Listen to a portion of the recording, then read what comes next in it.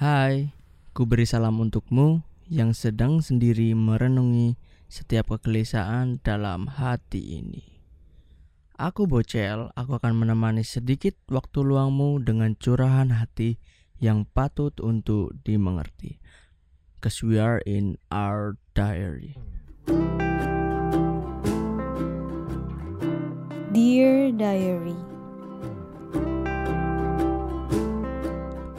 Sendiri. Satu kata dengan ribuan persepsi dan asumsi pada setiap refleksi dari banyaknya hati.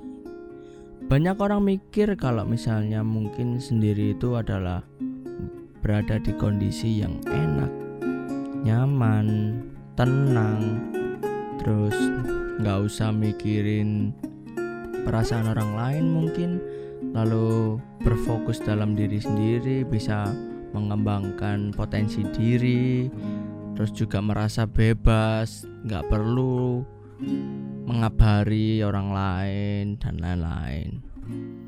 Tapi gak sedikit juga orang yang mikir kalau sendiri itu gak enak. Mungkin merasa kesepian, gak ada teman ngobrol, gak ada teman bercerita, gak ada perhatian dari orang lain. Ya seperti layaknya sendiri aja. Ya sekedar cerita, aku saat ini sedang berada di masa atau di keadaan yang sendiri. Tapi sendiri dalam arti sedang tidak memiliki hubungan love relationship dengan orang lain. Jadi fokus dengan diri sendiri aja. Mungkin banyak orang yang bilang kalau itu posisi atau keadaan di mana kamu sedang jomblo. Tapi sebenarnya aku nggak setuju dengan itu. Aku mungkin lebih setuju dengan single. Iya, karena single adalah pilihan, kalau jomblo adalah nasib. Tapi sebenarnya setiap orang itu pasti memiliki jodohnya masing-masing.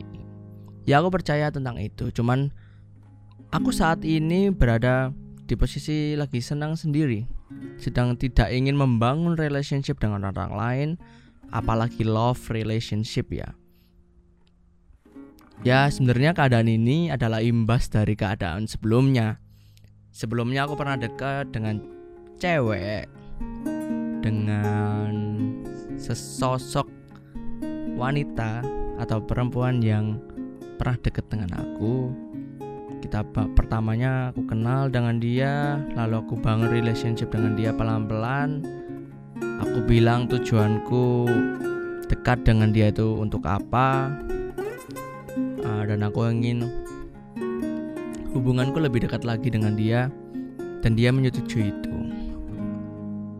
Waktu berjalan begitu cepat, sampai akhirnya tiba-tiba di posisi dia gak seperti dulu lagi perhatiannya padaku, terus intensitasnya berkurang.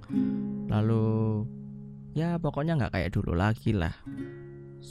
Mulai mungkin menjaga jarak, terus ada hal yang ditutup-tutupin. Saat itu aku bertanya-tanya, apakah kamu sibuk ataukah kamu memang ada urusan lain? Ya saat itu aku masih berpikir positif dan berpikir jernih, karena aku takut asumsiku salah dan pada akhirnya mungkin menyakiti perasaannya dia atau membuat dia risih. Oke, untuk saat itu aku diam. Mungkin aku refleksi sedikit, juga bertanya-tanya mungkin ya sama dia. Lalu sampailah posisi di mana aku bertanya kepada dia, what happened? Apakah aku salah? Apakah aku melakukan kesalahan yang menyakiti perasaanmu? Dia tidak menjawab. Dia bilang ndak apa-apa. Di saat cewek bilang nggak apa-apa, mungkin kita para cowok ini mikir kayak ya udah. Cuman di balik itu, atau mungkin aku pernah lihat story Instagram TikTok, lalu di Reels juga ada. Di saat cewek bilang gak apa-apa itu pasti ada apa-apa. Jadi karena aku tahu hal itu, akhirnya aku mengerti kalau ini ada yang salah. Ada yang salah denganku atau ada yang salah dengan dia. Ya aku mencoba untuk santai, terus habis itu mencari waktu yang tepat untuk istilahnya untuk ngobrol lebih dalam lagi dengan dia, mencurahkan apa yang unek-unekku yang kusimpan selama ini. Dan akhirnya saat itu pun tiba, aku mengkomunikasikan hal itu kepadanya, dan dia mengatakan ada hal yang tidak bisa dia katakan tentangku. Ya itu memang sakit sih, cuman lebih sakit lagi kalau tidak diutarakan. Setiap komunikasi atau unek-unek harus selalu dikeluarkan dan dikomunikasikan secara terbuka. Ya begitulah. Memang setiap perjalanan atau kisah tidak selalu berjalan mulus adanya. Pasti ada rintangan-rintangan, lalu juga ada permasalahan-permasalahan yang terjadi. Pengalaman seperti itu membuatku kayak mungkin aku belum saatnya buat membangun love relationship. Dan ya hasilnya aku sekarang bisa dibilang tidak memikirkan itu terlalu dalam. Cuman memang terkadang aku mikir kalau wow, kok bisa ya teman-teman yang lain itu bisa membangun love relationship-nya mereka berjalan mulus. Ya aku yakin sih, cuman yakin kalau misalnya ya itu gak mungkin berjalan semulus itu. Cuman aku liatnya wow, keren banget nih, mereka bisa pacaran, mereka bisa ngedate dan lain-lain. Sedangkan aku ini susah banget gitu ya. Ya ini bukan curcol sih jatuhnya aku podcast ini. Ya curhat aja ya. Ya itu membuatku dalam keadaan males nanti dulu aja. Karena aku masih harus kuliah. Terus tugas-tugas pun juga banyak. Terus juga ada masalah-masalah yang terjadi dalam hidupku. Dan mungkin kalau persepsiku saat ini, jika aku nambah lagi permasalahan, tapi sebenarnya aku gak menganggap love relationship adalah sebuah permasalahan ya. Kalau misalnya aku nambah mikir lagi tentang love relationship atau mikir cewek, ya mungkin akan membutuhkan tenaga yang ekstra untuk hal itu. Oleh sebab itu aku sekarang kayak ya lebih ke santai aja. Kalau misalnya ada orang yang mau mendekat, silahkan. Kamu mau mendekat denganku dengan tujuan untuk berteman, oke, aku menerima. Dengan tujuan lebih pun aku juga menerima. Dan cenderung ke santai sih, nggak buru-buru. Jadi kesannya ya udah nggak usah dipikirin aja. Saat ini aku juga lagi mikirin gimana aku bisa kuliah dengan baik, lulus dengan tepat waktu, tugas-tugas kumpul, terlebih kalau bisa berprestasi dalam hal akademik maupun non akademik. Ya seenggak-enggaknya bisa nambah tulisan dalam CV ya, kayak pernah juara apa dan apa kayak gitu. Tak bisa dipungkiri memang kadang merasa kesepian. Kadang malam-malam mikir, duh, kok sepi nih, asik. Kok line ini kok sepi, gak ada yang ngechat. Paling rame cuman grup-grup teman-teman doang. Terus official account maybe, ya kan?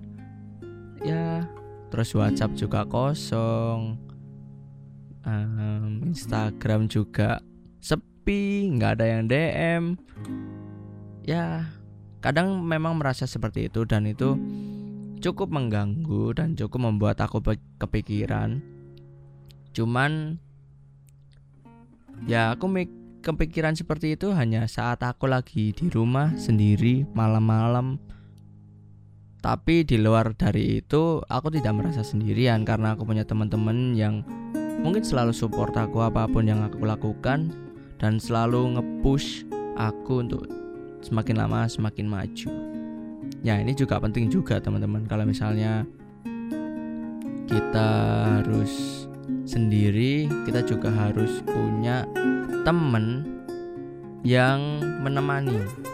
Itu ya, mau itu lawan jenis, mau itu nggak lawan jenis, itu nggak apa-apa. Yang penting friendship kita berjalan lancar, saling mendukung, saling membantu, dan saling melengkapi.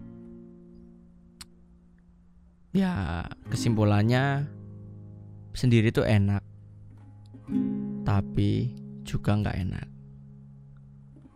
Bersama itu juga enak, tapi juga ada sisi tidak enaknya. Jadi kalau bisa dibilang plus minus lah. Semua ada kelebihan, semua juga ada kekurangan. Kalau kamu sendiri itu bebas, lalu tidak perlu kasih kabar ke orang lain. Tapi kalau kamu sedang bersama, kamu merasa ada yang diperhatikan, ada yang nanyain kamu di mana, nanya kabar. Cuman pastinya juga ada perselisihan. Tinggal dari mana kita melihat sudut pandangnya. Kalau kita bisa menikmati kesendirian kita atau kebersamaan kita, itu adalah nilai poin plus buat kita. Oke, mungkin cukup sekian dari curhatanku hari ini. Buat teman-teman yang lagi sendiri, jangan frustasi, jangan merasa kesepian. Carilah, mungkin ini saatnya untuk kalian mencari jati diri kamu, mencari potensi dari diri kamu yang mungkin kedepannya bakal berguna, dan mungkin bisa juga membanggakan orang tua dan orang-orang sekitar kita. Oke, cukup sekian. Aku berharap ceritaku dapat menjadi pelajaran buat kamu-kamu yang lagi kesepian ini. Tetapi juga jangan lupa selalu bersyukur dan selalu ceria. Cukup sekian dari ceritaku, singkat, padat, jelas. Enggak singkat juga sih, lama juga ya aku curhatnya. Tetap tungguin podcast-podcast dari Petra Campus Radio di Spotify. Jadi teman-teman, kalau misalnya lagi sendiri bisa langsung aja dengerin podcast Petra Campus Radio. Aku Bocel, aku pamit. Bye. Dear Diary.